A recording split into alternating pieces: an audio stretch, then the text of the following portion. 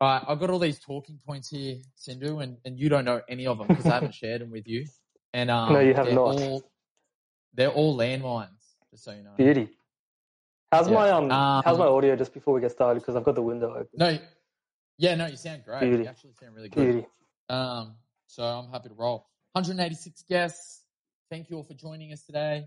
I am Civilian. I'm the host of Trading Spaces, and today we're being joined by a good friend. And look, let me just be clear, guys. Sindhu is not a lose unit. Okay, he is in fact a win unit. Okay, he's a winning unit, but he is also a loose unit. Okay, and that's what I failed to fucking establish in my post earlier today, that he is a winning loose unit, not a lose unit. Well, at least I don't think so. I mean, I suppose we can get into that in a minute because I don't actually know how your first 12 months of trading has gone yet. But we will Spoiler alert. uncover that. Yeah. Spoiler alert, he is actually a lose unit. Yeah. No, that's hilarious. Okay, so look, man, I just wanted to say thank you for joining me today. I appreciate it was a little bit of a last minute kind of like hurrah, but yeah, I appreciate you taking the plunge. Thanks for having me on this prestigious medium. Yeah, look, there's been a bunch of you're kind of like following some pretty quality footsteps. I'm following some heavyweights, some serious heavyweights. Been nothing but big dogs, big hitters, nothing but big swingers, that's for sure. We had Homer, or whatever you call his fucking Tokyo Homer. What do you call it? Yeah, Tokyo Homer. He's a mad dog. But the big dog, Longhorn Capital, Grand Toss, Joshy, Irwin. There's just been nothing but hitters. Chase, nothing but hitters. And do you know what? We've got another hitter here today. It's been a runway of just superstar ASX traders. Superstar. 100%. And now you got me. Let's keep it rock. Yeah, hilarious. All right, so I want to know, before we get started, well, now let's start here. I mean, so we'll kind of get to the point where everyone knows kind of like where you're at now and what kind of trading you do. Is it mostly day trading, intraday trading? That's a good question. I'd say it's about 70-30.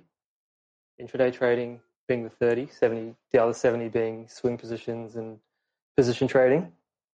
Yeah, cool. But yeah, we can get into that. Yeah, cool. All right, well, let's go back. I want to go back to Lil Sindhu when he's rolling around, probably kind of like end of primary school, going into high school. What's that kid doing? What's he into? What's life look like? What are his aspirations? Yes, I lived a pretty cookie cutter, follow the path type lifestyle. Graduated high school, went straight to UNSW to do a commerce degree in finance. At that point, I knew that I had some kind of not aptitude. I knew I had some kind of interest in markets in general. So I actually opened a Forex trading account when I was 19. That was 2009. Forex, did you say? Yeah, foreign exchange trading. Yeah. I did that just as a punt. I was mostly just flirting with it. I wasn't really. I think I put like maybe $500 in the account. It was mostly just a hobby kind of thing. But then I actually really took to it for a few years, and I wasn't. When I say I took to it, I was really interested in it. It doesn't mean I was actually any good at it. But something about the charting and maybe all the flashing lights, because I'm a gambler. Something appealed to me about it. Degen at heart. Yeah, unfortunately. So I did that. I was doing that on the side, but I was obviously going to uni at the same time, studying this finance degree. In uni, if you study finance, all they teach you is that you can't beat the market, basically. Something called the efficient market hypothesis. So I'm learning during the day hours how hard it is, how impossible it is to actually make money doing this. And then I would go home at night and just punt 4 hours. So you put the theory into practice and realize that they were absolutely correct. Yes, yeah, exactly. And we'll get into this later actually, because this turned into actually a bit of a mental block for me when I did start trading. But yeah, that's exactly right. After that, went to work at a wealth management / stockbroking firm. Just doing the 9 to 5 thing, like I meant. This is after uni. This is after uni, so this is in 2015. So, like I mentioned earlier, I was living like a real cookie cutter 9 to 5 type lifestyle. So I was at this wealth management stockbroking firm, and I had some exposure to markets there. I was in the back office, so I wasn't really market facing or client facing. But you are exposed to the markets there, and it did kind of light a fire. Obviously, while this was happening, Nick was trading full time, and Nick and I have a friendship that goes back a few years. And he'd reached out to me and mentioned, "Hey, I'm going to try this trading thing. It seems pretty interesting." And I was pretty skeptical, bit doubtful of it. Like for him?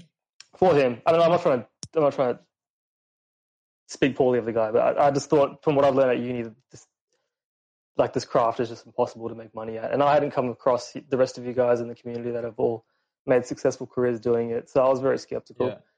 But then obviously, and I think that's fair though. Like, you only know what you know. Yeah, I only knew what I knew, and I'd failed at forex trading for about 4 years by this point. And I'd also had a horrific blow up with a specky biotech stock, which we can get into a bit later. But by this point, this was about 2015, 2016. I was 100% of the belief that you can only make money by having a full-time job. You can't just go and punt on stocks and make a good living, which has obviously turned out to be completely false. But that was my belief at the time.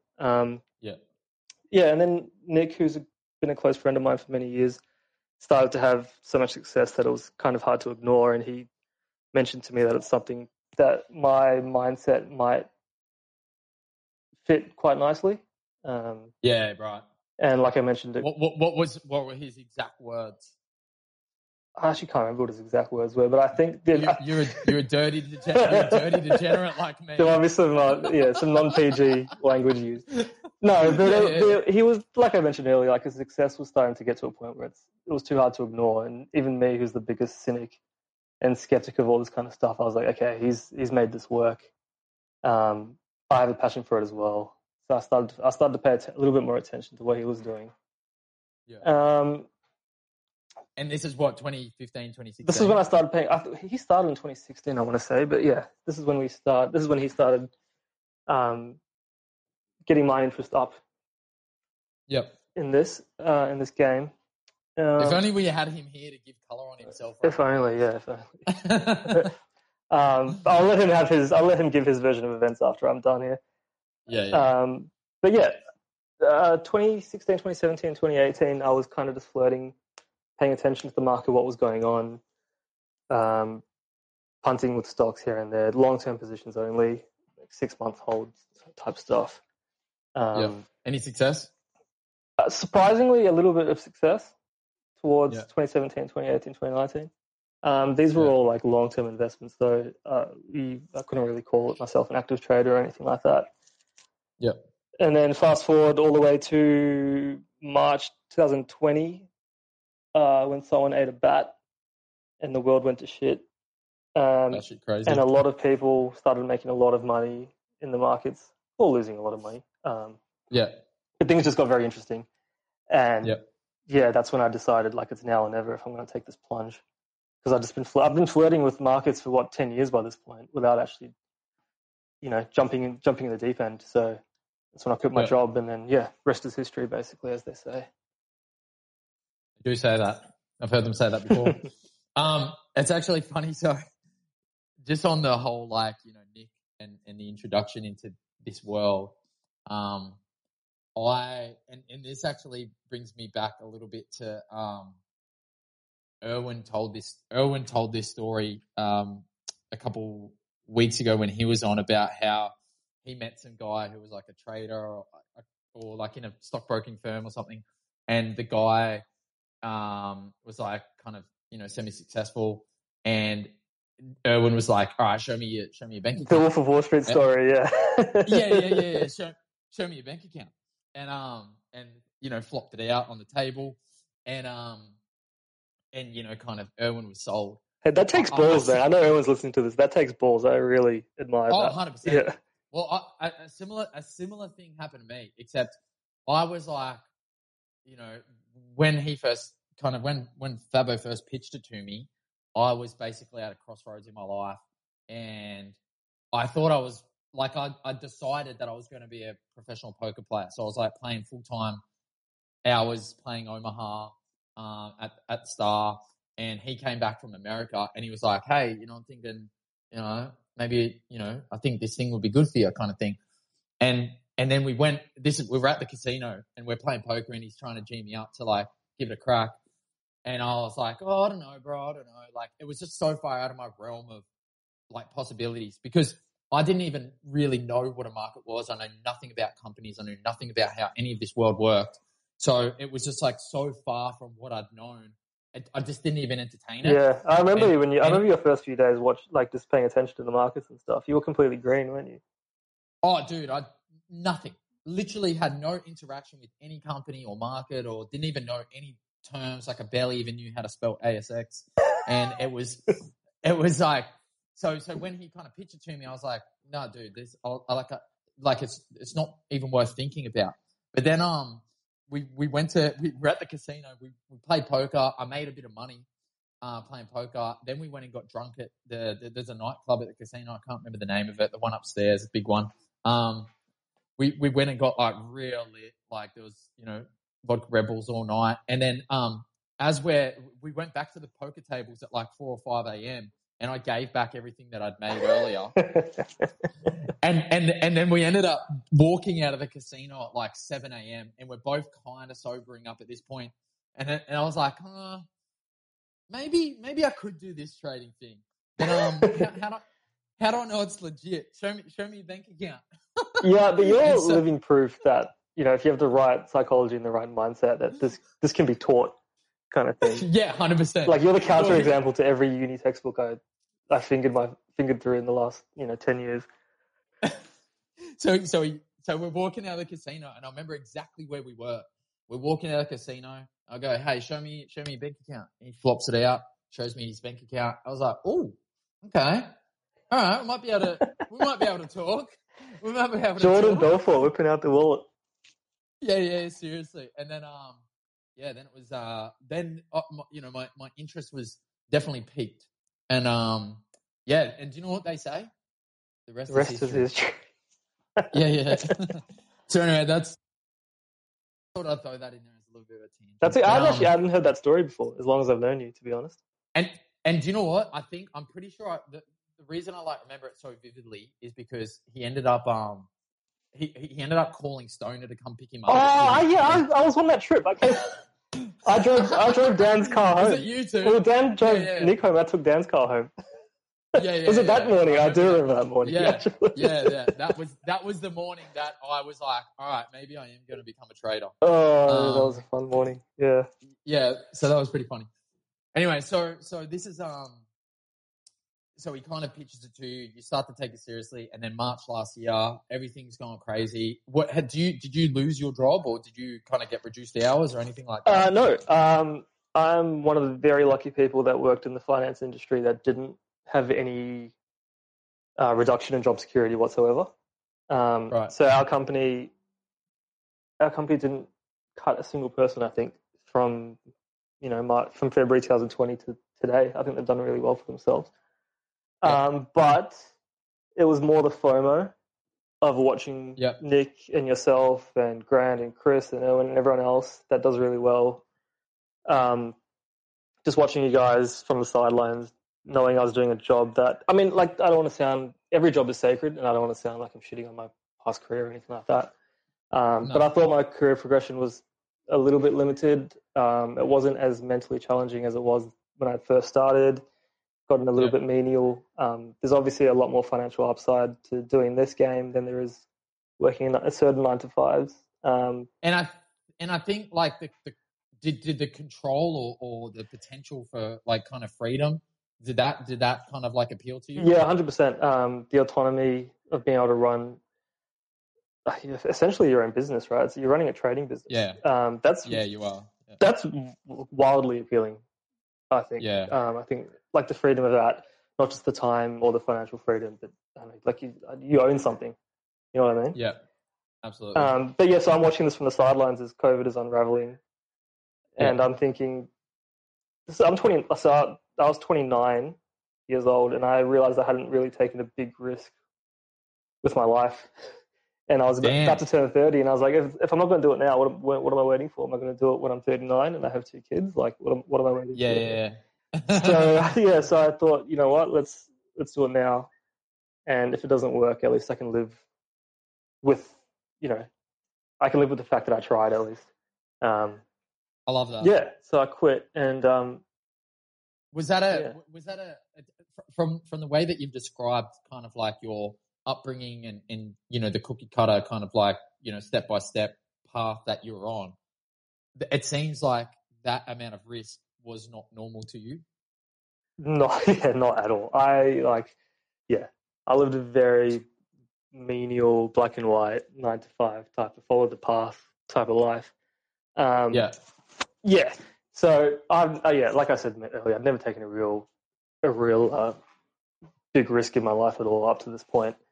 So where did the inspiration for, like, if you're not really, like, if you're not used to kind of this kind of amount of risk in your life, where did the real inspiration from that come from? Was it just like the stars kind of aligned in terms of like Nick's pushing it, and then the COVID, and that's exactly it. The stars aligned on it. So I've got Nick in my ear about asking me what I'm waiting. I think he probably had messages.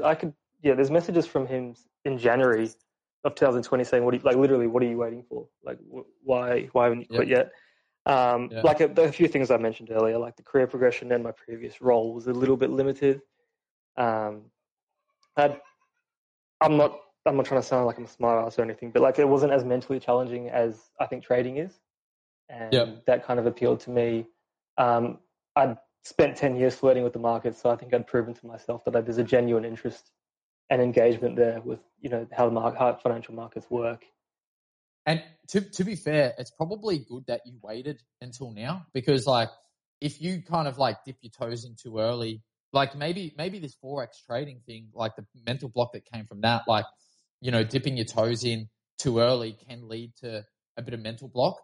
100%. And like you almost need to wait for the right moment, because if you go too early and the timing's not there, you could like cook yourself with that opportunity and maybe not even come back to it. Oh mate, if I had tried to be a Forex trader full time, and I'm worried there's a full time Forex trader in the audience somewhere, but I'm so probably heaps of them. I'm so convinced that I would have lost my money in a heartbeat. It's just such a, I don't know. It's a grind. I think it's an impossible game to win, personally. There's probably a lot of real smart cookies in the audience that have made it work, but as we can get into a bit later, I'm not that smart at all, and it wouldn't have worked for me. So I think the way I did it, even though I'm saying it was a big risk, it was less of a risk than it would have been if I'd tried to do it as a 21-year-old, 22-year-old. Yeah.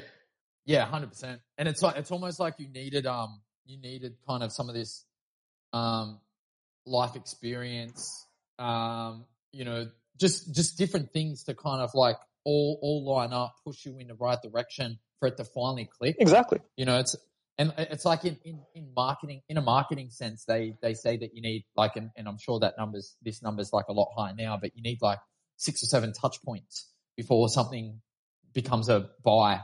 In terms of a product.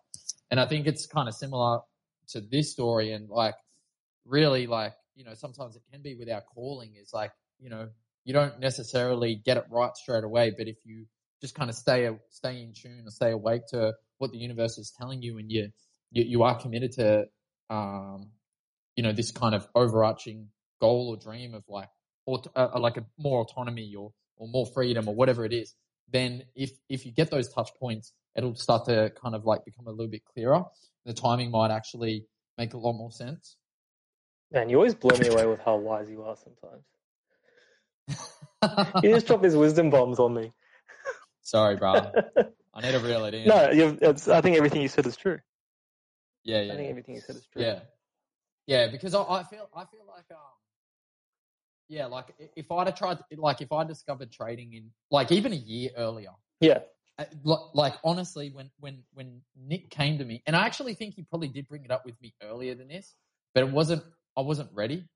And it was like literally the timing was just perfect. I'd kind of broken my hand, so I like couldn't work, and I was just in between some stuff, and like literally it couldn't have been better timing, and it became it went from being like, oh, shouldn't I to like no brainer. Like if it's a no-brainer, yeah, you got to go for it. Yeah, you got to go for it. Yeah. All right. So you decide to take the plunge. You decide to take this risk. You decide to put it all on black. And then, all right. So when was your first trade? No, I don't want to make myself sound like I was completely green. I wasn't green on day one. Like I'd been flirting with the markets up until. But in terms of day trade, like in terms of day trade, the first day trade was I think my first day off was August 1st. I think it was the first day of earnings last year. Actually, I think that was my first day of earnings. I think it was my first full-time day. Actually, okay, cool. I could not tell you what my first trade was. I wish I was a little bit more sentimental and kept a record of that kind of stuff, but I don't. Yeah. Highly likely it was a loss. Yeah. It's taken. I mean, this is month 13, so I'm still pretty green. But there is a steep learning curve to scalping, as you would know, and that learning curve hit me in the face that first month. That's for sure. Fucking nice. Luckily, I was a half decent. Have a drink. Luckily, I was a half decent swing / position trader by the time I'd already taken the leap. So it kind of cushioned the blow for me. So here I am talking about how big of a risk I took when I was You'd already had all this. I was like swing long-term shit. I had a bit of a financial safety net. Like I'm not going to lie about that. I don't want to make it sound like I'm some superhero that just landed on my feet. Yeah. But yeah, the first intraday trade, that first month, it was tricky. There was a couple of things to get used to. Like I wasn't used to just sitting in front of screens, sitting in front of Spark for 8 hours in a day, which is actually surprisingly exhausting. Yeah, I don't know if you agree, but yeah, that was surprisingly exhausting. I totally agree. It can totally just drain the fuck out of your brain, like especially. And this is why me and Fab talk about like mental capital all the time, because especially if like there's some days I'll log off at fucking like 4:15 and I'll be so drained because I've just been in and out all day. The like kind of over trading shit, especially when something's going crazy like K&I a couple of those days last week or earlier this week. Like when shit's going wild like that, and I'm just scalping back, in and out. Like I get to 4:15 and I am just zonked.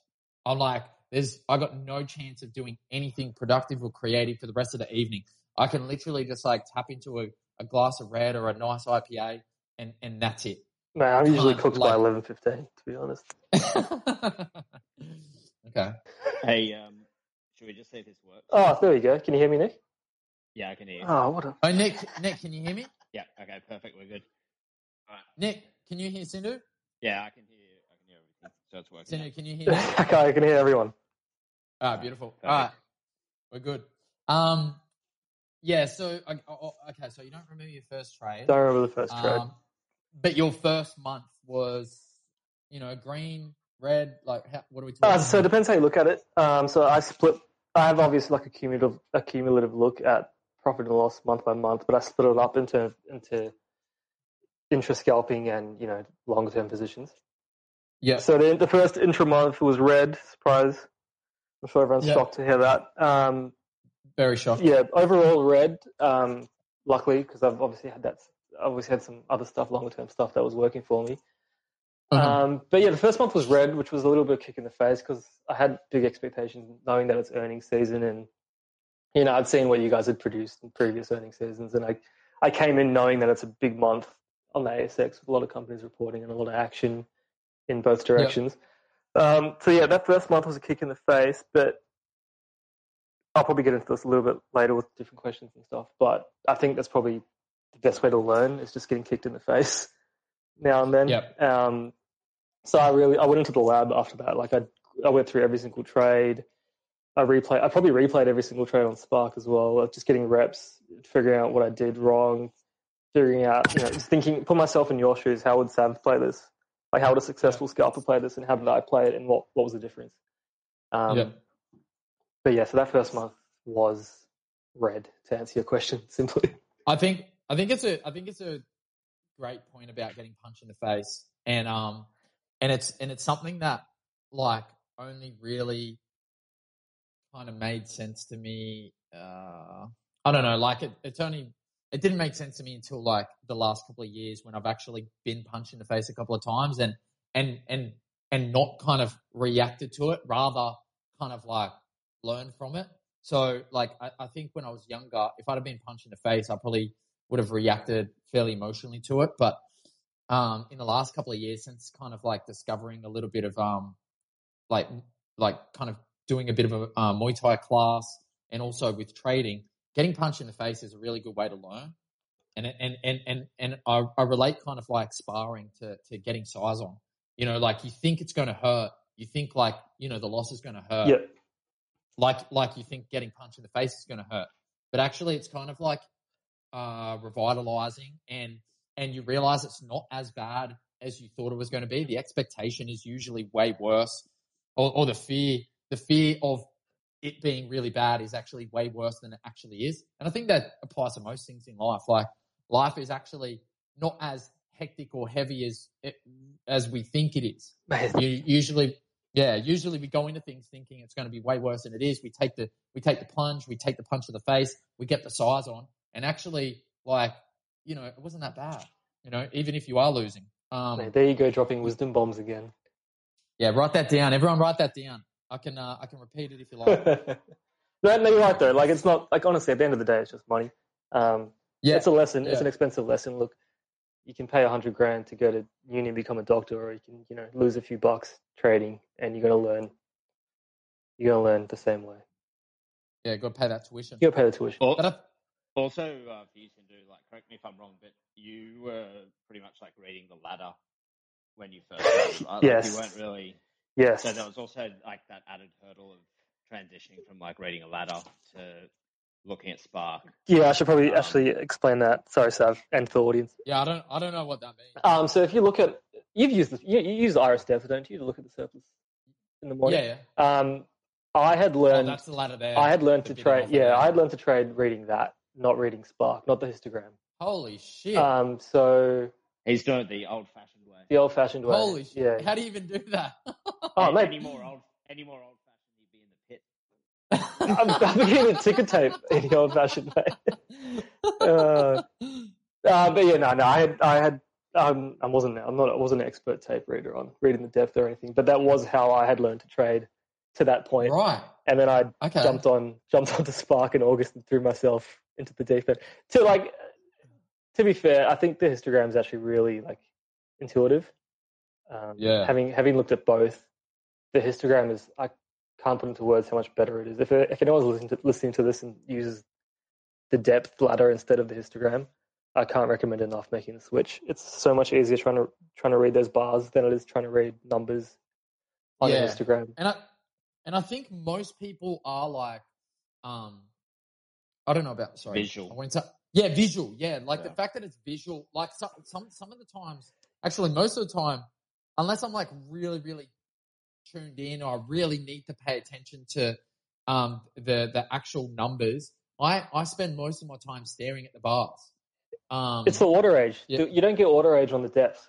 That's like that's the key part of the histogram for me. But yeah, there's obviously other benefits too. But yeah, trying to read the depth, it's a losing. How'd you go trading off of the depth? Yeah, so like I mentioned before, I wasn't really scalping or anything, so it wasn't crucial to me. It was I did use it to identify where the liquidity pockets were, or where the big areas, like where the wall. You can see a wall on a depth chart or in a ladder. Like it doesn't matter. You know where the walls are, and you can see auto age on the Iris depth chart if you click deep enough. So I had kind of practiced those principles of, where's the stale order, where's the stale liquidity, where's the fresh liquidity. I hadn't realized how much easier it is to identify it when you're using Spark though. Whole new world. So right? yeah, I knew what I was looking for. I didn't know how much easier it is to find it when you have these right. tools at your disposal. Yeah. Okay. If Spark crashes, though, Cinder's got a huge advantage. I just sit there with my dick in my hand, and Cinder's just tearing up the ladder. Yeah. Not quite. That's so true. But yeah, I've probably lost those skills if I ever had them to begin with. But That's wild. I love that. I don't know. I think don't the know. other thing is you can't read open.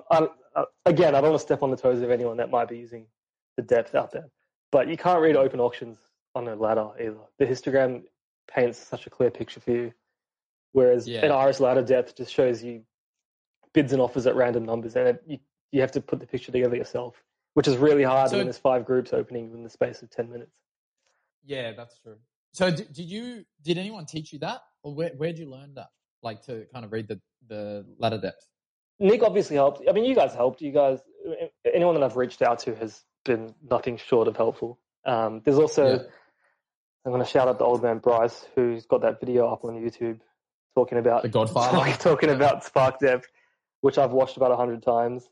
Once I signed up for Spark as well, I went bananas just rewatching. They've got like a library of replays on there that you can watch, and I just went. But I think I either messaged you or Nick, or maybe both, asking you for a list of good matches to rerun and replay and study, and I just went nuts. I watched everything to try and figure it out, and like I mentioned earlier, like it paints such a clear picture for you that it really doesn't take that long to kind of adjust to it when you've come from trying to read a stupid depth ladder.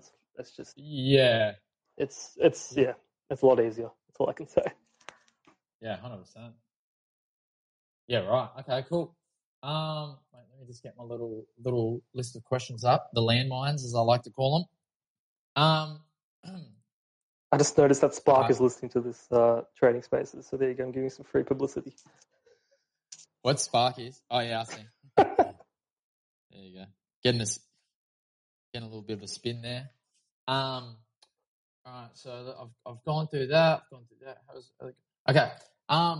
So you started with a little bit of the swing trading, a little bit of the longer term stuff. How has your style or edge kind of evolved in the last 12 months? Well, this is a long question. I think it's some. Oh wait. Yeah, we got time. We got time. Some aspects have devolved, actually, to be completely honest with you. I think if you come in as a swing trader, a position trader, your instincts are to be patient and to be hands-off with positions. Mm-hmm.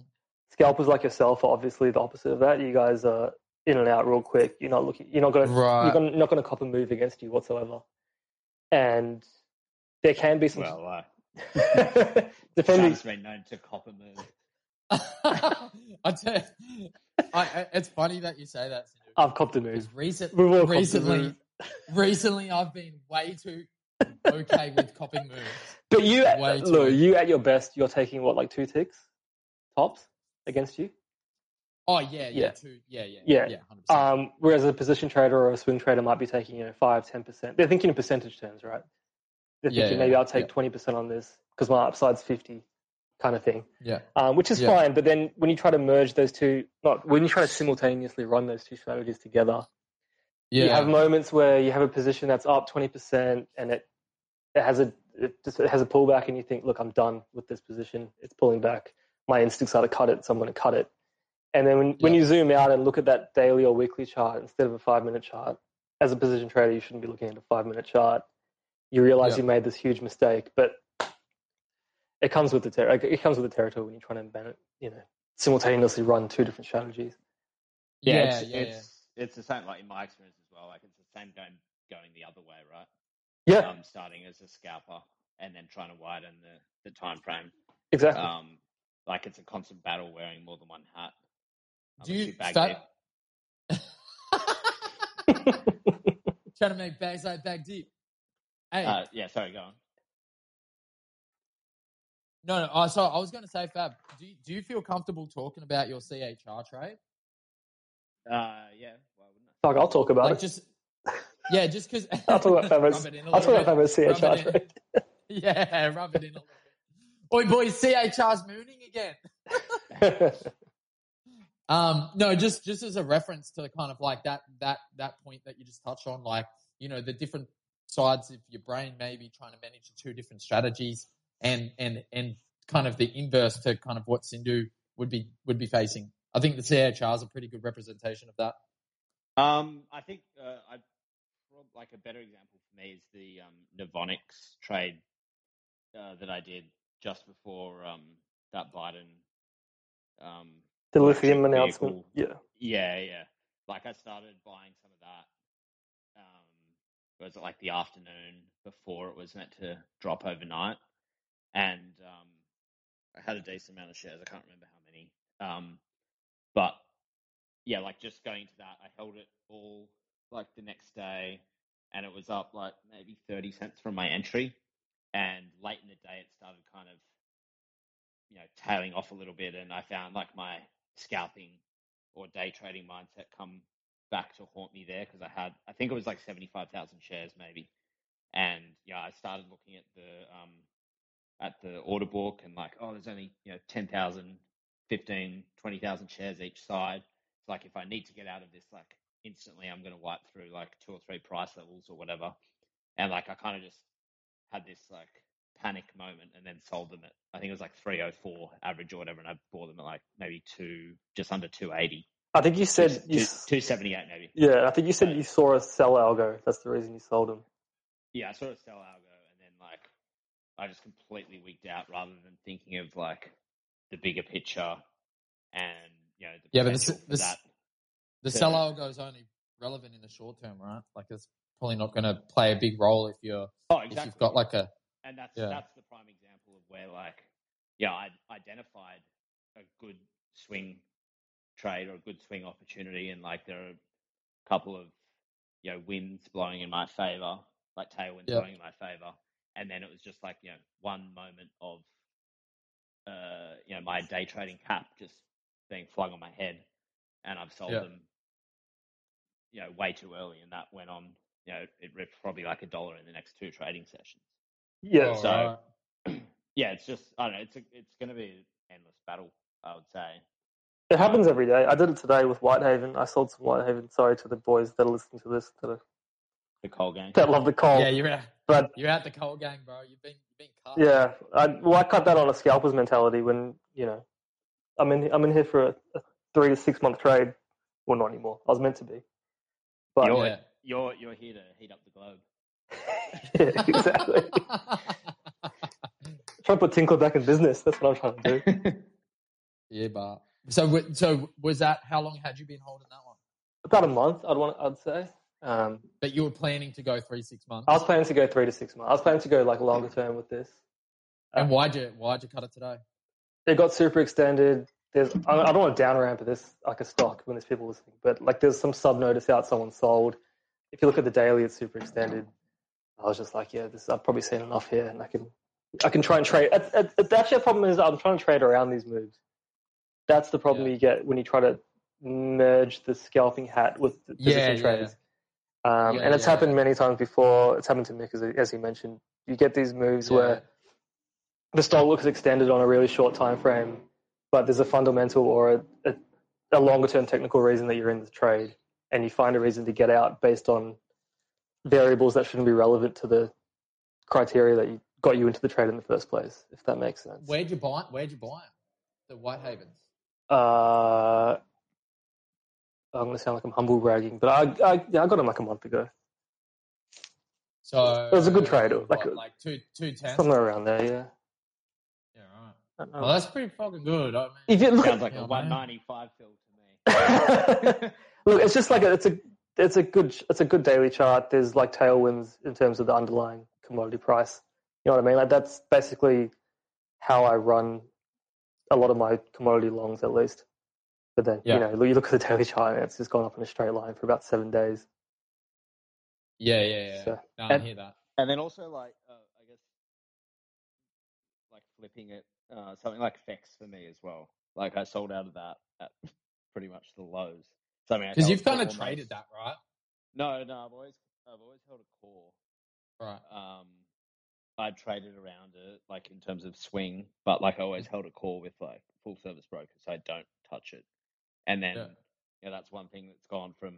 I kind of knew in my like gut that the moment to hose them was that the same day that I did that BHP trade. I think it might have been like, Yeah. when was that? Was it the start of August or like late July? When Iron Ore just did this like mega bed shit, and you kind of felt like the game was over. Yeah. I kind of knew the moment was then to like, I sold about a third on that day, but I was just like too slow, and then it moved another like 3 or 4 cents the next Monday, and then I'm like, oh, it'll bounce. Like then I just went into like long term baggy mode, not watching the tape or like not listening to any kind of rhyme or reason, and then I just ended up bag holding them all to 28.5 when like Iron Ore puked again, and then I'm just like, oh, fuck this, I'm out. So like it's really hard on if you're wearing like three hats, like where you're like, oh, is this a long term investment or like something cyclical like commodities? You have to be like, I guess, ready to just move when the sentiment's gone. Like short term, mid-term, and long term. Exactly. Yeah.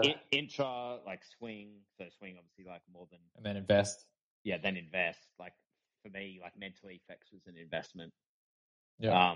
Which meant like, if I just had a little bit more of that, a little bit less of the investment mentality, like I would have traded it a lot better. Like maybe heeding the price action in that moment a bit more. Yeah, FX was actually, that was your fault, Sav. I have a DM from you on the 16th of July at about 3 p.m. saying, hey, man, how many FX do you have? You've done really well on that. If anyone's listening to this and has the FX daily chart up, you can pull it up and you can see a wick on the 16th of July, and that's the high. And that's classic Sav indicator. That's when I humble bragged to Sav about my FX, and we've just gone. Yeah, I remember that. Guy. I was like, this motherfucker humble bragging to me. Like, bruh, you've killed that. Like, don't be one of them cunts. Yeah, that was fun times. Yeah, you're lucky I didn't fucking call you out on it. I was close. And then it would have been double the pain. Oh man, I deserved it. I deserved it. Yeah. Oh god, that's an all-time top tick though. Yeah, that's pretty. It's literally the top. It will never go back to. I don't know. Fuck. Yeah, right. Okay, that's very interesting. Well, there you go, guys. Any of the FX holders out there, you can fucking send your shots my way. Send your shots my way. I've called it.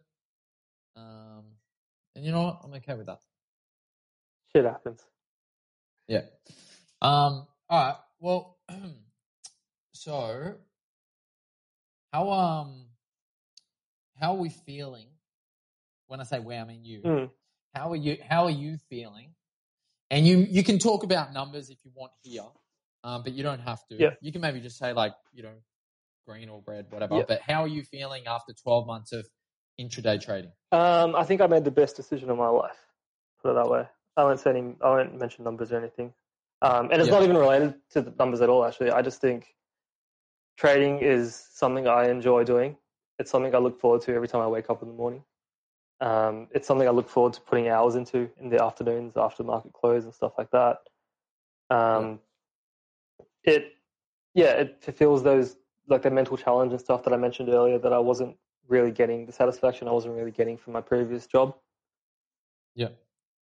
Did you, so one thing we talked about, I think maybe with Erwin and Josh was, the idea that, kind of when we were like in jobs kind of like, working 9 to 5 or whatever, we would like look forward to the weekend. Whereas like it's the inverse now with trading. We actually hate the weekend because we want it to be Monday again. Yeah, I actually, I mentioned. Have you felt? Sorry, 100% I feel that way. I mentioned this to Nick like 2 weeks ago. I don't look forward to the weekend at all. That's mostly a lockdown related thing, but I do look forward to Mondays in a way that I hadn't looked forward to Mondays in my last 10 years of my life. Yeah. So yeah, and that's pretty cool. That's pretty bloody cool. Yeah, 100%. I'm going to sound real sappy, but I feel fulfilled like career wise in a way I hadn't felt hadn't felt fulfilled before previously. So Yeah, absolutely. very happy with the decision. Profit-wise, financially, it's fine. It's going to kind of what I expected. It's going like along a trajectory that I expected it to go to. All right, so so be real with us. How many millies? How many millies? Yeah, like he's laughing at that. How many millies? He's like, bro, Billy's. Billionaire Boys Club. Yeah. No, like, I'm also very aware of the fact that we're in this once in a lifetime bull market, and things might arguably be a lot easier than they would be in a choppy sideways market, and we might experience that, starting tomorrow for all I know, and things might get a lot harder. Totally. But Totally. I can only speak on the last 12 months, and the last 12 months have been pretty amazing, pretty solid. Yeah, . And I think so. To that point though, about the whole kind of looking forward to Monday. Someone anonymous just mentioned this, but looking forward to Mondays is the aim of life, and that's how you know. That's probably how you know you found your calling, or 1,000% passionate about. 1,000%. And this is now this concept is something that I've always that I'd always been searching for. And I think I spent my entire late teens, early 20s, mid 20s, late 20s searching for this. Something that I just genuinely look forward to and wanted to get up and go to, and wanted to even when it was shit, I still wanted to be there. And I think that's the aim, and if you're not there right now, if you don't kind of wake up Monday morning going, fuck yes, then, I think that's life trying to tell you something, maybe you need to have a look at this, G. Yeah. Or, or if you're I can't wait for the weekend because then I get to relax and, take time away from work and stuff like that. And I'm not knocking anyone that feels like that, but I just feel if life is, if you feel like that, then I just feel like that's probably not the, most efficient way to live your life, because you're going to get to 70 and then realize, all I did was look forward to weekends and I didn't get fulfilled by anything that I did. And it's just going to I don't know. I just feel like you're going to get to a point where you might regret that. So I think you glossed over a really important point there. Even on the days when you have a really shit day and you get kicked in the teeth and you lose a lot of money, you're still super keen to wake up the next day and get back at it, right? Dude, I honestly, I've had such a challenging last 5 months, but every single night that I go to bed, I'm excited by the fact that tomorrow I get to try again. I might fuck up tomorrow, but at least I get to try again. At least I get to build on something. And that idea and that feeling and that thought has really kept my engine going in the last 5 months. The fact that I just get to have another go tomorrow. Yeah, I think that's really important. Yeah, I think part of it, at least for me, part of it's the fact that you can never, or you can never be perfect at this game. There's 100%. always room for improvement. Oh, it could have been bigger, or I could have held longer, or whatever it is. And I think that is, at least for me, is the carrot at the end of the stick, and I'm the donkey chasing it, trying to be perfect, but it's never going to happen. But that's also beautiful, because it means that you're constantly going to be driven and motivated. Yeah, you guys are my carrots, basically. There's a competitive edge to it as well when you're surrounded by successful traders. Yeah, I think it's definitely good to be chasing someone. Yeah, 100%. Yeah, you can go hard. We're all chasing Sindhu. The Billies. The Billies. BBC. The Billy Boys. Look at us plebs spelling million with an M. With an M. Hey, Grantos, if you're listening, are you down with the Billy Boys, if you know what I'm saying? How's he meant to respond to that, Seth? He can't. Sorry. Are we going to lithium stocks or what? What's that? Are we going to talk lithium stocks? Yeah. Oh, no. Just looking at this bingo sheet that I haven't. Lithium. Done. I don't know. Fuck, that took a few years off my life today. Oh, we ticked the COVID box at least. I'm just looking at the bingo thing. Beauty. But I think we're going okay on it. I can't. I know that I've said IPA. I haven't heard definitely, and KO I know once. I haven't heard KO not once. Yeah, she's been a good girl. She's gone to sleep. Give me a Billy, eh? I have cleaned a shit in the middle of this. So, Oh, really? yeah, Multitasking. multitasking. Legend. Yeah. So how many years off your life did it take you today, Fabio? Oh, I don't know. It was real annoying because I kind of came in. I was like, oh, I didn't trade the last couple of days because I've been moving. I was like, I'll just take it real easy. Did one trade reasonably well. I forget what it was now. And then I was like, RWL. yeah, that one. And then I'm like, oh, this Vulcan thing looks alright. Like the lithiums are pretty strong, and bought that out of the range rake at like $13.95, and was just peacefully holding those for like almost 2 hours or an hour and a half. And then the dog woke up, and I'm like, oh, Top tip. yeah, I'm like, oh, maybe what I'll do is I'll Chromecast from my trading station out into the living room, and I'll just watch this like dream all day intro hold. Like I'll just sit on the couch and watch Vulcan go to like $15.50 over the next few hours, and I'll play with the dog. Two birds, one stone. So I get the Chromecast set up at like 11:50, and I'm like, I smell something, and I'm like, oh, fuck. I probably need to clean out her like little piss mat. Yeah. So I go grab the piss mat, take it into the shower, clean the piss, come back 4 minutes later.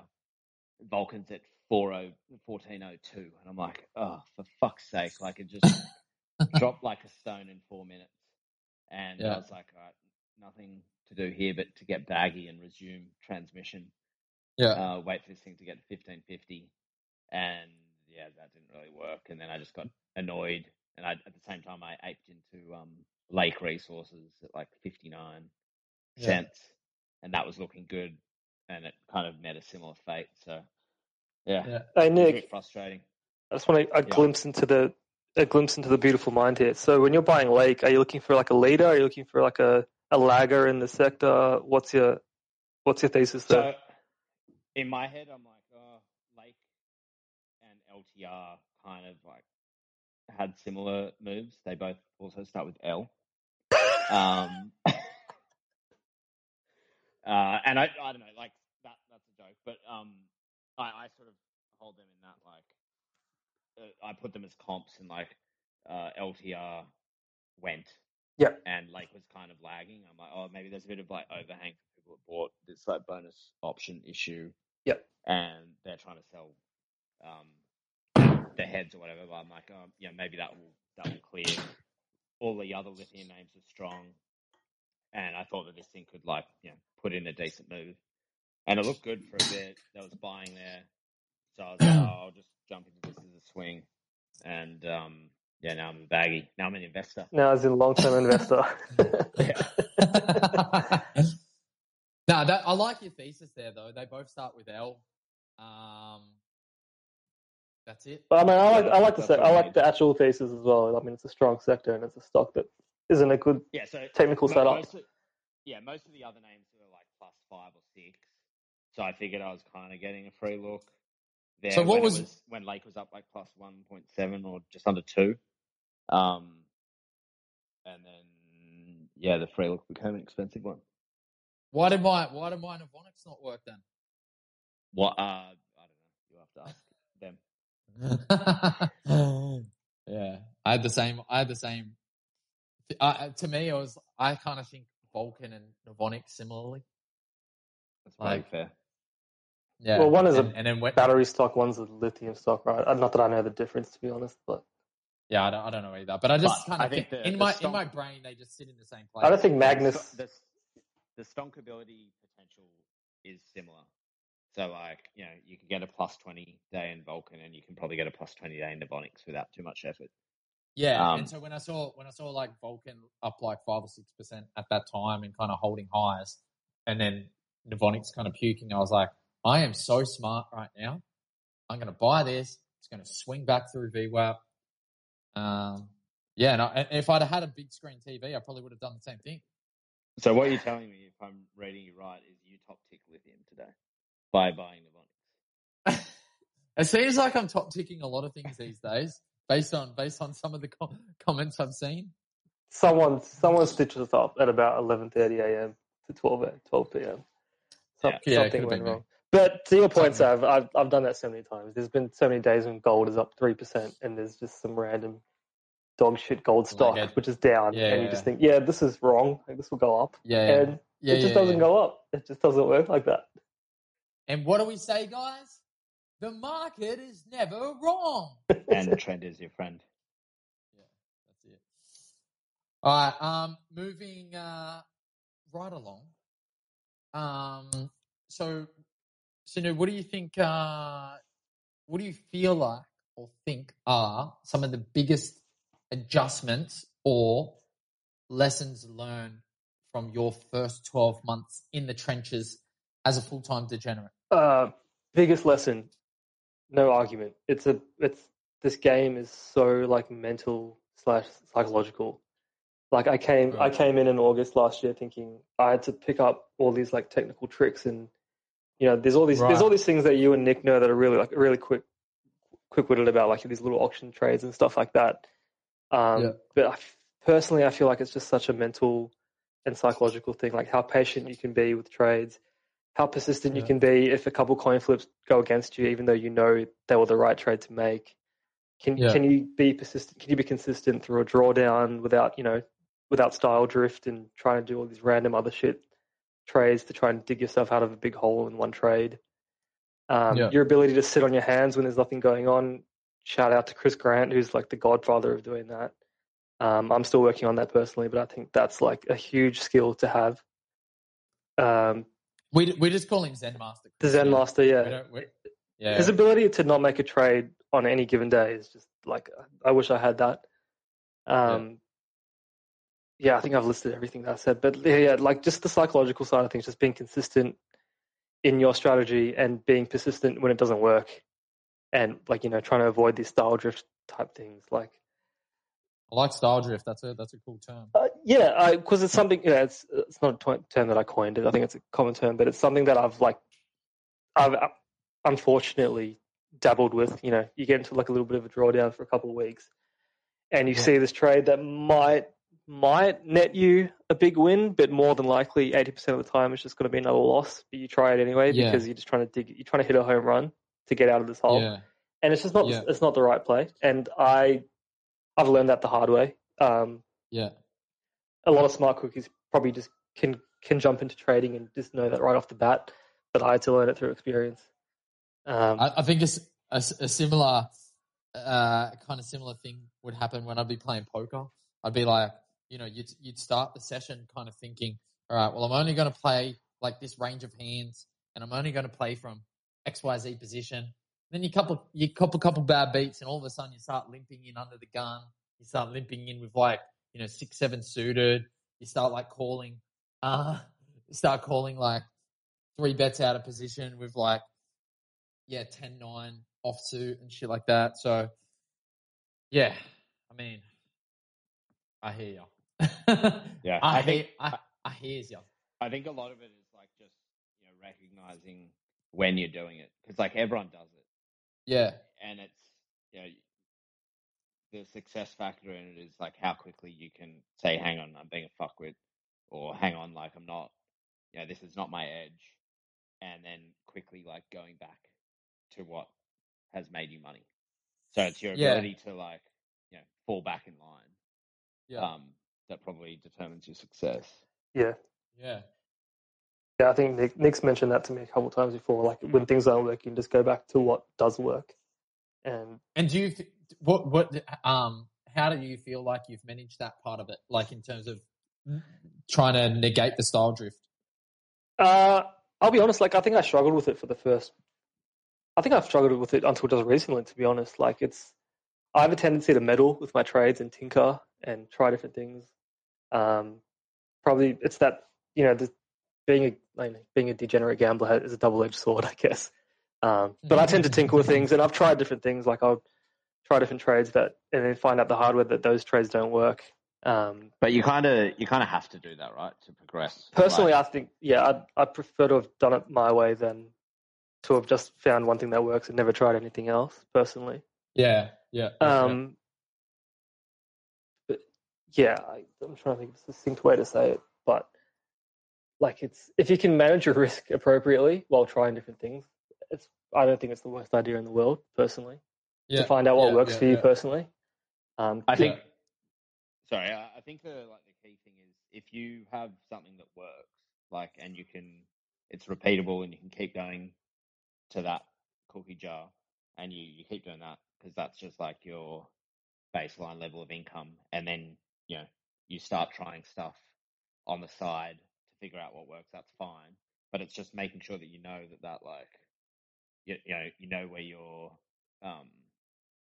where you're going to eat, kind of thing. The bread and butter. And for me, early on, that was the match trade.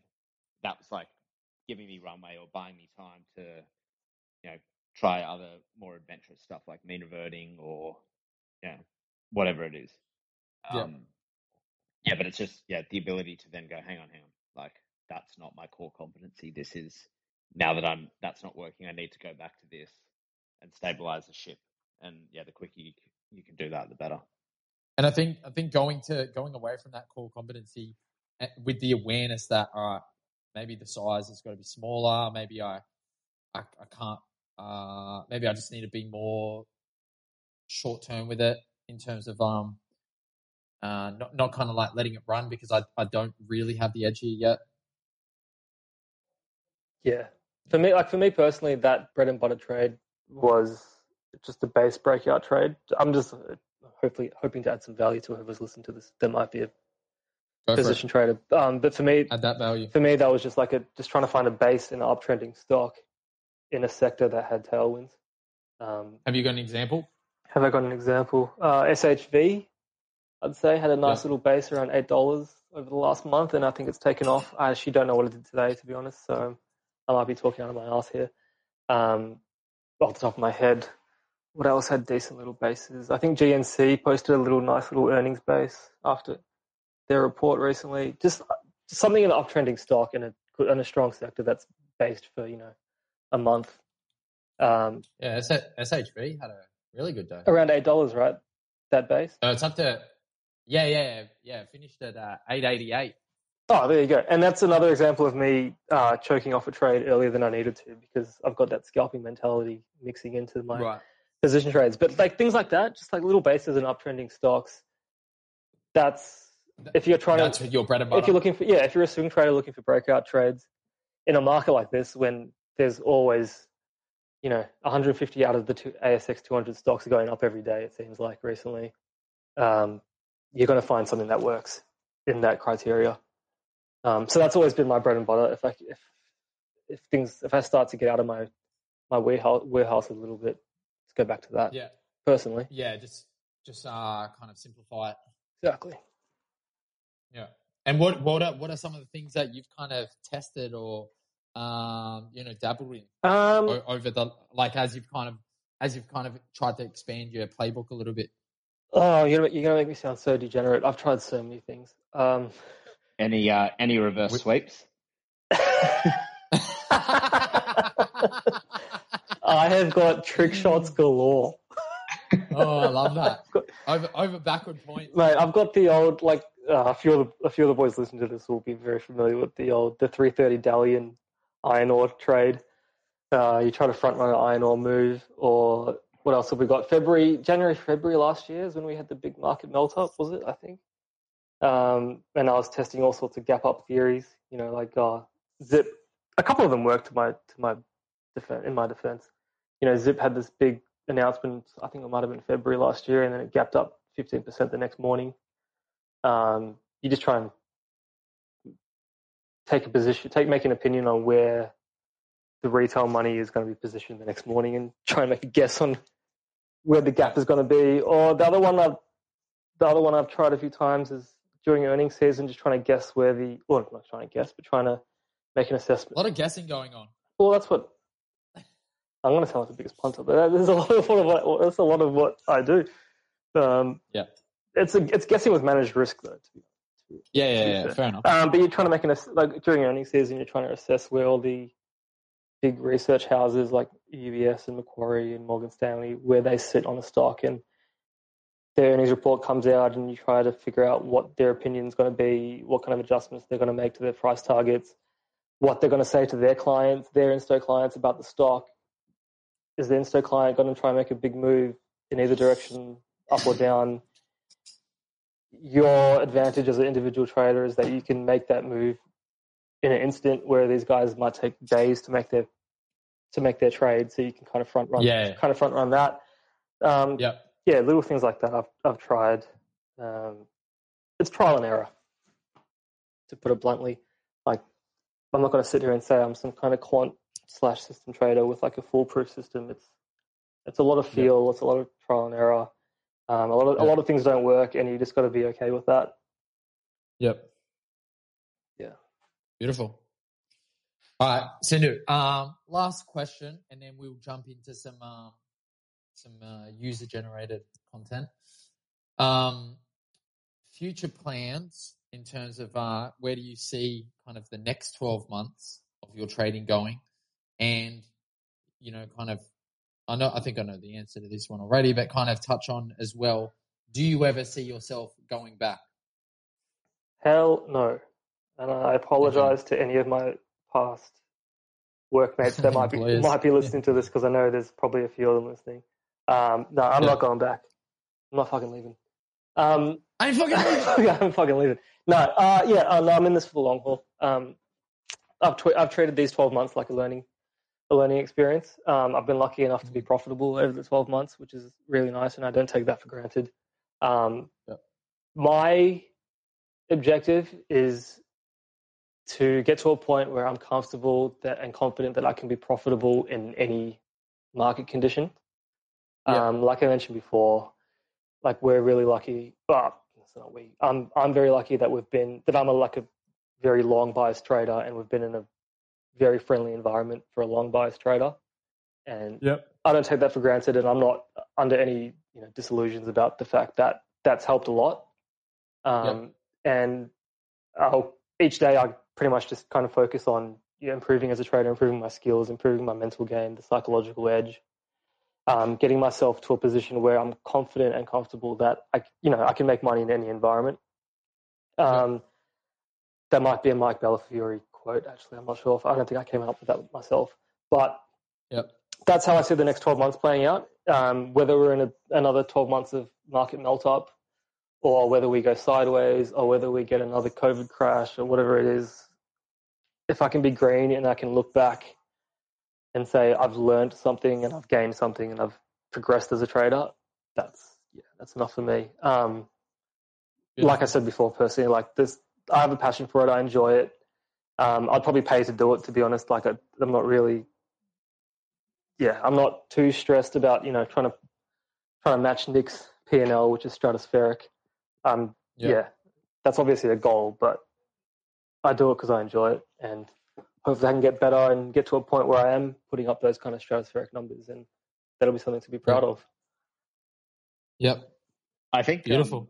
Like, as a cross section in the last 12 months, like, if you're able to be profitable in like April, May, June this year, like, I think you've gone a long way to being profitable in any market, because that was pretty tough. It was choppy. Yeah, it was choppy. You're right. It wasn't just a dreamy 12 months. But and especially with the adjustment you would have had to make, right? Because you had like December, Jan, Feb, March, where it was just like, the dog could have made money. Exactly. And then having to make that adjustment to like a slower market and then not blowing up. Like, I think that. Yeah, and I think that's probably key. I think that's what that skill that I was talking about that Chris has, that I don't have yet, but I will have soon. The ability to sit on your hands when there's nothing there for you. Zen Master Chris. You can just, I don't have to hit home runs every day, right?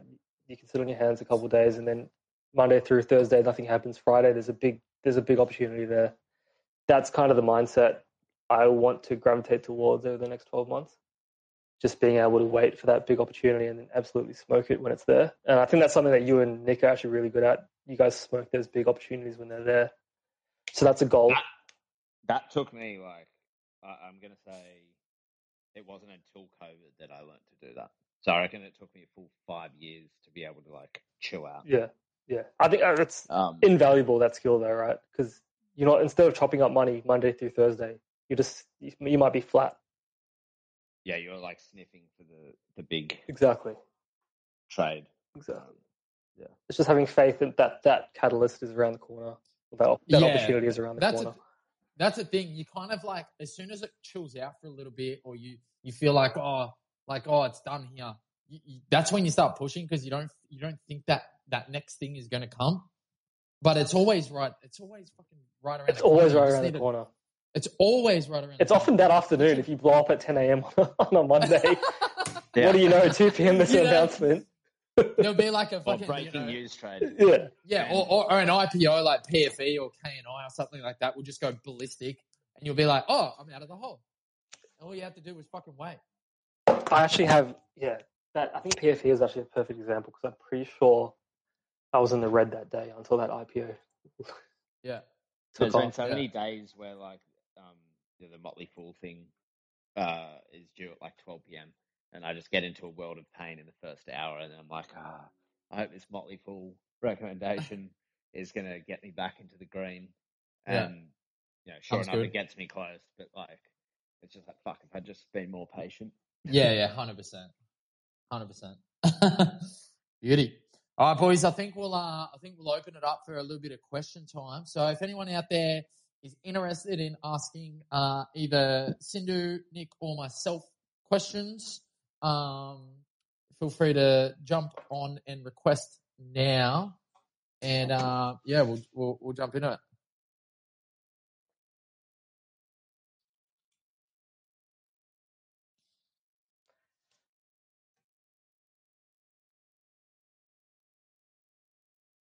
All right, so we've got Jace. Jace is going to come on and ask a question. Jace, Daddy, talk to me. How can we help? Hey, fellas, can you hear me? Gotcha, loud and clear. Hey, mate. So my question, I guess, is more to Sindhu. I actually trade exactly like him. I use the Irish ladder, and I swing and intra as well. So you're making billies as well? Yeah, get it, Jace. No. I know the limitation of... I can... Fab, we can hear you. I can hear everyone. I can't hear Jace.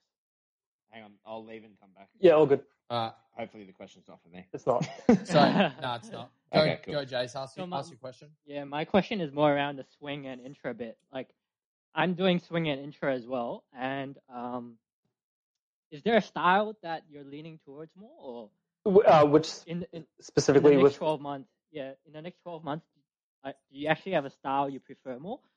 Do you actually want to become more of an intraday trader? Like, what's your view? I don't plan on changing that too much, if things get, I want to be flexible and adjust for the market conditions. So as you'd know, because you mentioned that you're doing the swing trading stuff as well. If we get into a market condition, if we get into a market that starts to get really choppy and there's gaps every morning, that's really not friendly or conducive to swing trading. February, March, April in 2020 were probably really good examples when there's just stocks are gapping up or down 3% every day, and you don't know which direction it's going to be, and you're gambling. I think those are the periods where it's really good to be a civilian or a Fabo, because those guys are scalpers. They're coming in flat every morning. They can take advantage of the gaps in either direction, whereas someone like me who's stuck in overnight positions, those mornings when there's big caps, your mental capital is drained and all your time is dedicated to cleaning out all those positions or just managing those positions. So I will follow what the market does, where it leads me. If we're in like a really low volatility trending market, I will continue to keep trend trade positions on and breakout positions on. If we revert to a really choppy and gappy market, I'll kind of revert to the scalping and the intraday stuff, if that makes sense. Yeah, that makes sense, man. Thanks. Yeah. Crazy timing, because Chase and I actually had a discussion on this this morning. Yeah. Last night on swing and intra, and I think it's a great time to be. I couldn't imagine a better time to be a swing trader personally. I mean, we've got a market that's just going up in a straight line. Like, it's just, I think it's a great time to be dabbling in those types of trades personally. But that's coming from someone who's been doing this for 12 months. Yep, cool. Thanks, man. All good.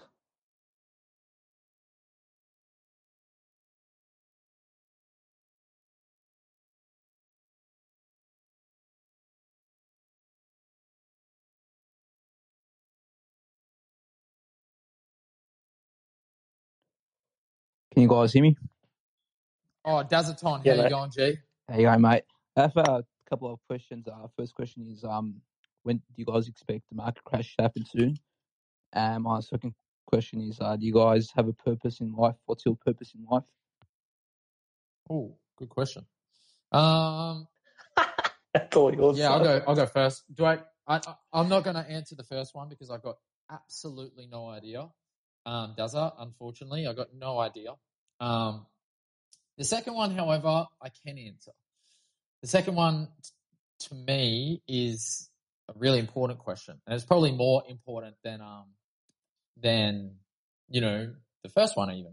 And it's not as simple as like a 50 cent get rich die trying kind of scenario. It's more about like, one thing I like to think about is the funeral test, right? Does it? I like to think about the funeral test. So like when I die, how many people are going to be at my funeral and how many people are going to say positive things about me, right? How many people did I touch? How many people did I influence? How much generosity did I spread? How much good did I bring to the world? So in terms of purpose in life, I have always felt, since I was actually quite young, that I was here to kind of like make the world a better place than what I found it in. And so with everything that I do, it's all, I feel like I want to like enter a room and leave with people smiling, leave with people kind of like, feeling good about themselves. So everything that I do in my life is kind of, not everything. There's obviously some selfish kind of like things that I do and, some stuff that I prioritize myself over others. But the majority of stuff that I do, I want to leave people enriched, make sure they feel valued, make sure they're leaving with something positive. So yeah, that's kind of, I don't know if that necessarily answers the question, but to me, that's what my purpose in life, I feel like it is. Through this kind of stuff, like public speaking, through the content I create, through the music I make, through my general interactions, like every time that I like see someone like on a walk or at the dog park or, walk into a cafe or whatever, like I'm always trying to like leave, that place or that person better than I found them kind of thing. Well said, sir. Yeah. What was the first question? When's the market crash coming, or if there is a market crash? I mean, I don't think central banks are going to let that happen anytime soon. We've already seen it. Probably not coming. But I mean, I don't know if you heard about this super potent variant of COVID in South Africa. No. Just saying. Is there a thing? Just saying. No, it's a thing. I'm not talking shit. I've not heard of it. Jay Powell better get that money printer going. So Dazaton, does that help, G? I'm sorry we can't answer the first question. But yeah, hopefully that shines a little bit of light for you. Yeah, no, that's a great answer to your purpose. So if it works for you, then go for it. Yeah, appreciate it.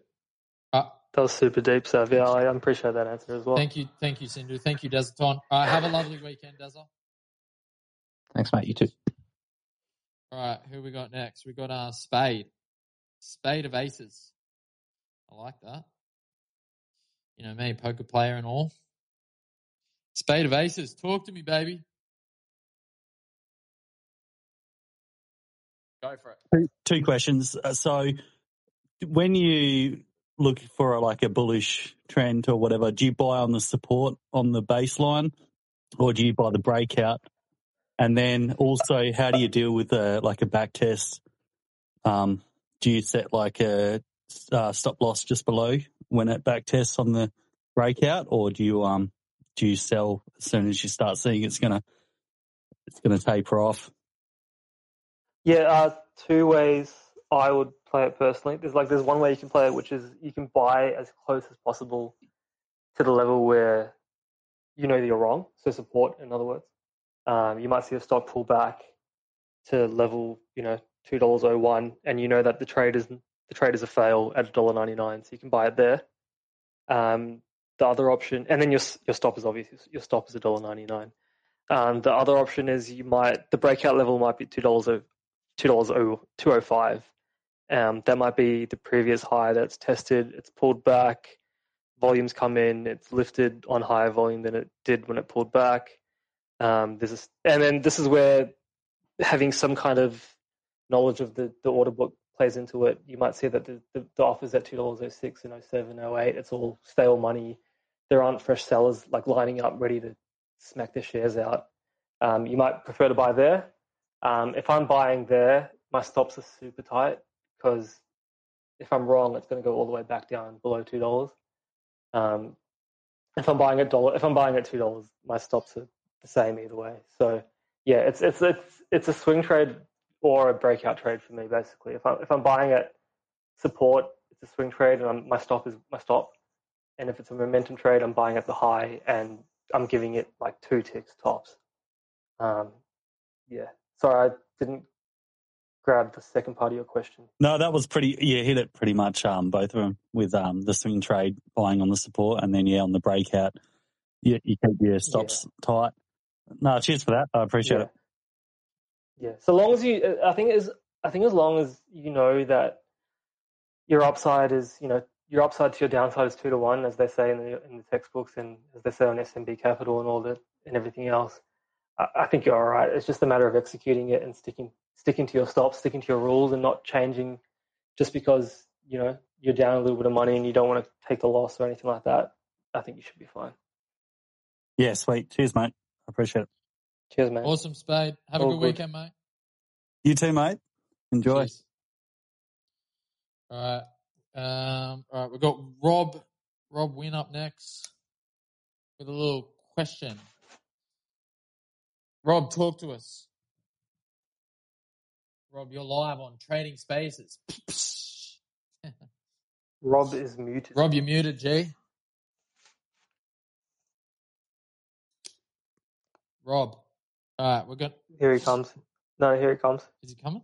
Well, I saw the mute sign go away. Add a speaker. All right, we'll try him one more time. And there you go. Rob, you're in. Rob? Talk to us. So, Sindhu, thanks for obviously giving up your time and talking a little bit about your background. I found it really interesting. So thanks for that. My question is... You're welcome. I do a lot of intra in the US session, being here in Perth, so I know all too well about reading ladder. Oh, yeah. And I obviously, for swinging, is on the ASX. So I do find Spark quite refreshing in terms of looking at the histogram. You talk about age of orders and so forth, and obviously there's some options there that you've got in Spark for, what sort of age you're looking to set it on. So for you, what's your sort of preference on what you want to sort of see as being, stale and fresh? Yeah, I'll get Nick to speak on this as well, but I'll have my say first. Personally, so if I want to see a breakout happen in the morning, I don't want to see any. I'm talking from the long side here, I don't want to see any or minimal offers from that day. So you're looking at a stock that's at 52-week highs. Preferably, all the liquidity on the offer is stale. And when I say stale, I mean from the previous day or ideally from previous weeks. If you get into a stock which might be breaking out intraday, I might switch it to just like a 2-hour order age, like just offers that were there pre-market.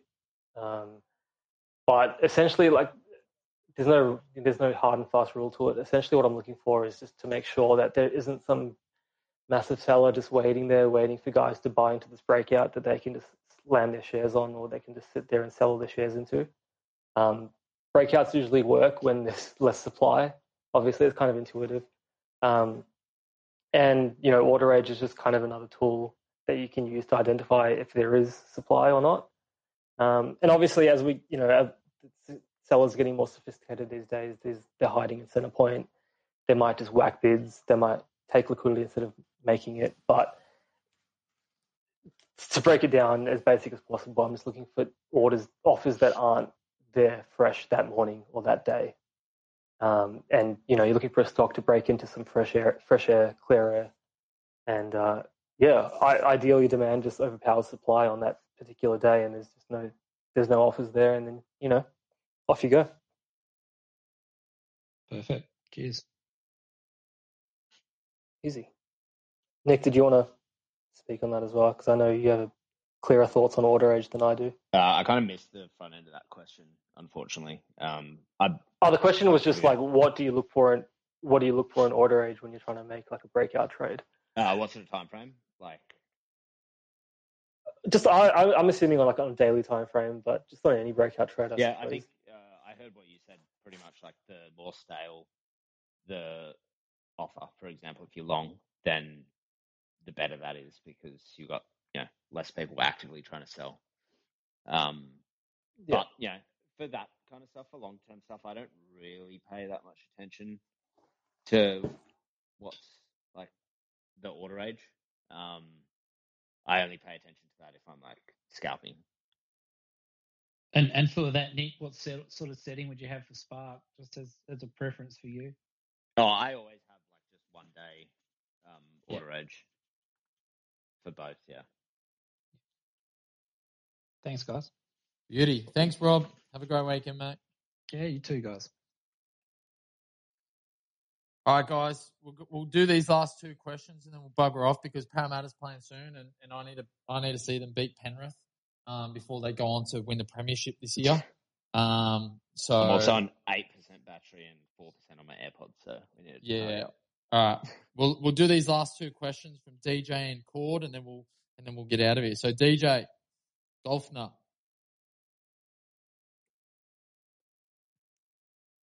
Yeah, got you, mate. How are you? Very, very good. Look, I'm quite new to trading, so I just wanted to ask a couple of questions that you guys might have experienced in the past. And if they're dumb, just tell me that they're dumb. Beautiful. So the first one is, look, I started really looking into stuff a little while ago in just, things like Vulcan Energy Resources, ZipPay, Afterpay, the stuff that people are hyped on. And that's what really attracted me to it. I'm a bit of a gambler myself anyway, so I like that. So that's what I thought, You're amongst friends here. Yeah. No, that's good. Good to see. So, I mean, when I first got into Zip and it was like fucking $2 or something, and then I pulled out at $12 and I was like, wow, this is so easy, right? And then I did the same thing with Afterpay and I got absolutely chopped after that. I'm like, fuck, I've lost most of my money now. So anyways, but what I saw is a potential to make money. Now I've got a young family and stuff like that as well. And as I was looking into it and I started doing a bit more research into, lithium stocks, things that will take off in the future, given the global energy position that we're in, climate change, et cetera, et cetera. So I put in a chunk in Vulcan Energy Resources and it's become pretty good from there. So my thing is a couple of ones. One is which industries or which areas or which commodities or which trades do you see, doing well in the next 12 to 24 months? And the other thing is for somebody like me who's just started off, I only have a CommSec account. Is something like that good enough to start getting your hands into things? Can I answer the second question?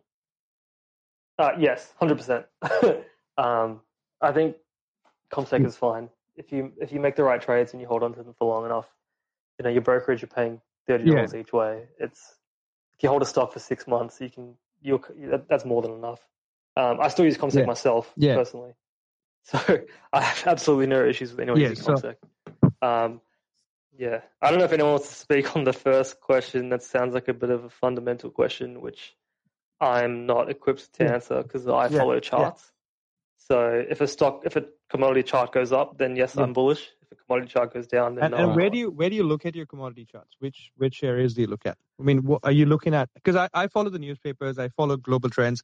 I look at the US stock exchange, so on and so forth, just to get an idea for the next day's trade. Because I've only just started delving into the day trading side of things. And I'm only doing it like a couple of hours in the morning before I start work. and just along those lines, just to get my hands into things and just to see, because I mean, like you said, in your conversations earlier, it was really good that I sort of, I enjoy gambling and I enjoy golf and things like that, right? And doing this, it's a lot of work sitting in front of the computer, but it also allows you to do the things that you want to do rather than having to go and work for somebody else. Essentially, you're doing stuff for yourself. It's your own business. So that's what where are you getting most of your information from and making your decisions for the next day's trades? So, DJ, I think so. We one of the main tools that we use is Spark. Okay. It's a charting and depth kind of software where you can kind of you can kind of like look up your charts. You can look at the depth of any particular stock. You can it has an ASX news feed that plugs into it. You can put together watch lists and smart lists of different sectors and different kind of trends that you want to keep an eye on. You can basically like monitor all this stuff and more. Like it's a really, really powerful tool. So that's probably the main one I would say. Like, Spark, is it just an app? Is it just a website that you create a login to or something like that? So it's you kind of like, it's a bit of software that you pay for and download.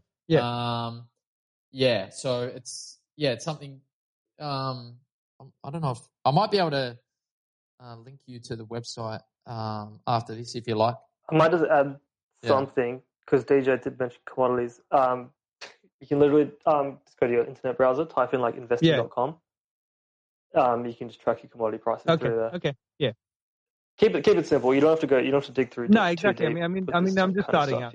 So it's not like I'm playing with $1 million a day sort of a thing. No.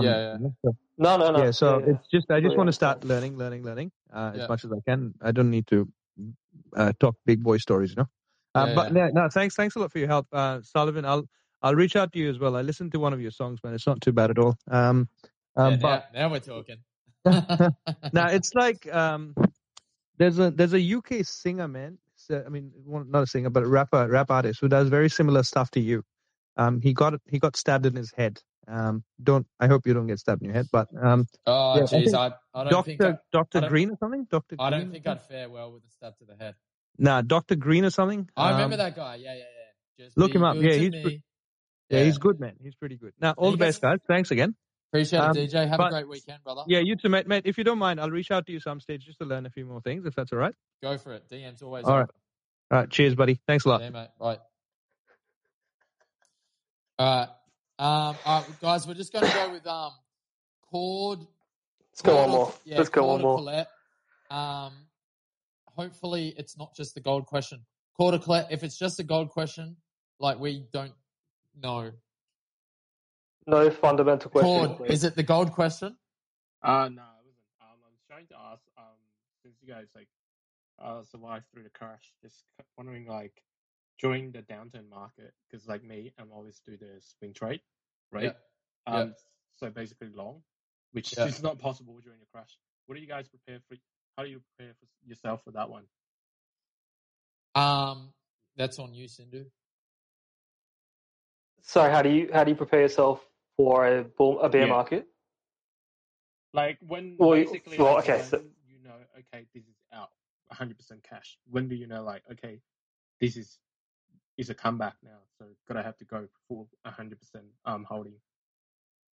Sorry, so in this scenario you're already in cash and you're trying to figure out when to go back into the market? So in this scenario, just saying now we're at a peak, and then what kind of signal that tell you you have to go 100% cash now? Oh, what's the signal to go to cash? Oh, mate, if I knew it, I wouldn't be on this podcast. I'd be sitting on a beach somewhere. I'd be rich. Yeah. No one knows that. No one knows this kind of stuff. So you got to have stops. That's why you got to use stops. Some people use trailing stops. I don't know. Some people might claim that they have a signal that tells them where the top is, but no one knows. No one knows. Run the way I have approached the last 12 months, and the way I'll approach the next 12 months is we're in an uptrend until we're not. Yeah. And when we're not, I'll probably cop a loss on some open positions, but I'll get the fuck out and I'll sit on the sidelines and I'll reassess. But don't put pressure on yourself to identify where the top tick in the market is, because you're not going to find it. And if you do, it's luck. It's not skill. Well said.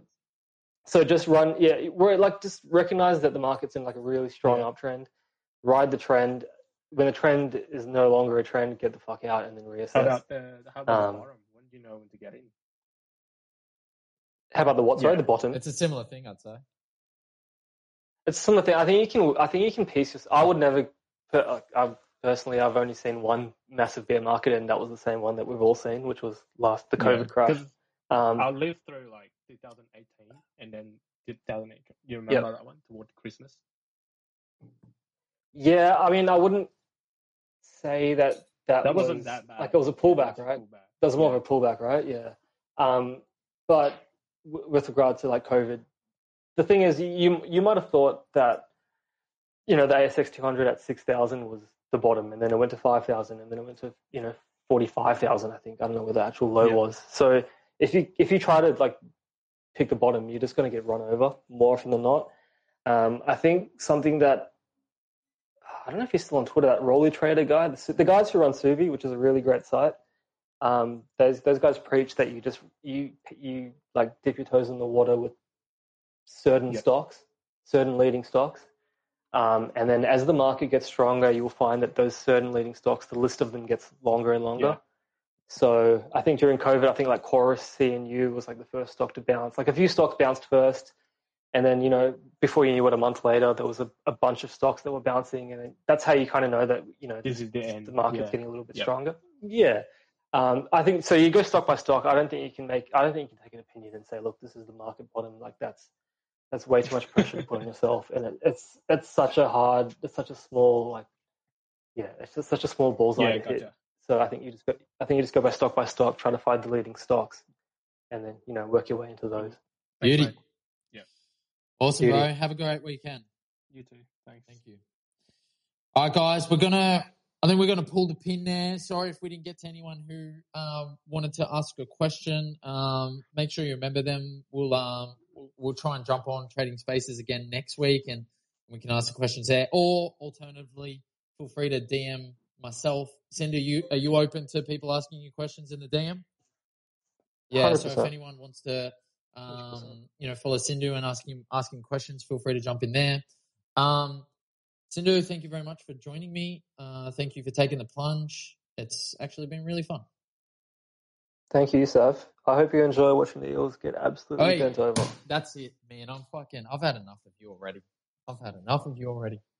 Mate, you've got a third string Parramatta side going up against a full strength Penrith side. How's that going to work? If we show any amount of heart or character, I don't care what the score is. Like, can I put you on the record? Can I put you on the record as someone who tweets Eels premieres every weekend? 100%. Where do you see the Eels season ending this year? Realistically? You're on live. Yeah, realistically. Tell me. We won't make it past first week of the finals. Nah, I don't know. No, we're playing the Knights. I was afraid of that. We're playing the Knights probably in the first week. I think we probably beat them. Wait, what? Well, no. If you come fifth, you're playing the Sharks. Well, that's if we come fifth. At this stage, where do you see yourself? I think we're going to finish sixth. Because we're sitting in sixth at the moment. Manly are going to win. We're probably going to lose, so we're going to have to stay in sixth, and then we'll play the Knights, which is You'd rather play the Sharks, right? Way rather play the Sharks, but I think we're going to play the Knights, and that's a bit of a bogey game because I feel like they'll be on. But anyway, I feel like we do beat the Knights, but then we lose in. I don't know, man. I have so much love for Mitchell Pearce. Okay, anyway, anyway, people have got things to get to. There might be some Knights fans on here getting real upset with your comments. That's right. My brother is a Knights fan, like very diehard Knights fan, and we'll obviously kind of get amongst the game, but it'll be good either way. Awesome. I'm looking forward to it. I'm looking forward to the finals. Looking forward to seeing Turbo turn it up, Cleary turn it up. Yeah. That's good to have some sport on, isn't it? It's fucking great. What else? Speaking of, how's the cricket been? Wait, we've got another half an hour? No, we don't. We got to go. Yeah, we Anyway, gotta thank go. you. Thanks for joining me, Sinu. Thanks to everyone who listened in. Sorry for all the technical difficulties to begin. Glad that you guys stuck it out, and hopefully you learned something tonight on Trading Spaces. Where, what do we say? The market is never wrong. Yeah, but anyway. I think you're going to say the rest is history. Yeah, All right, the never rest mind. is history. Yeah, same thing. Anyway, yeah, Thanks, cheers, Alec. guys. Everyone have a great weekend, and yeah, we'll hopefully chat to you next week. All right, peace, gang.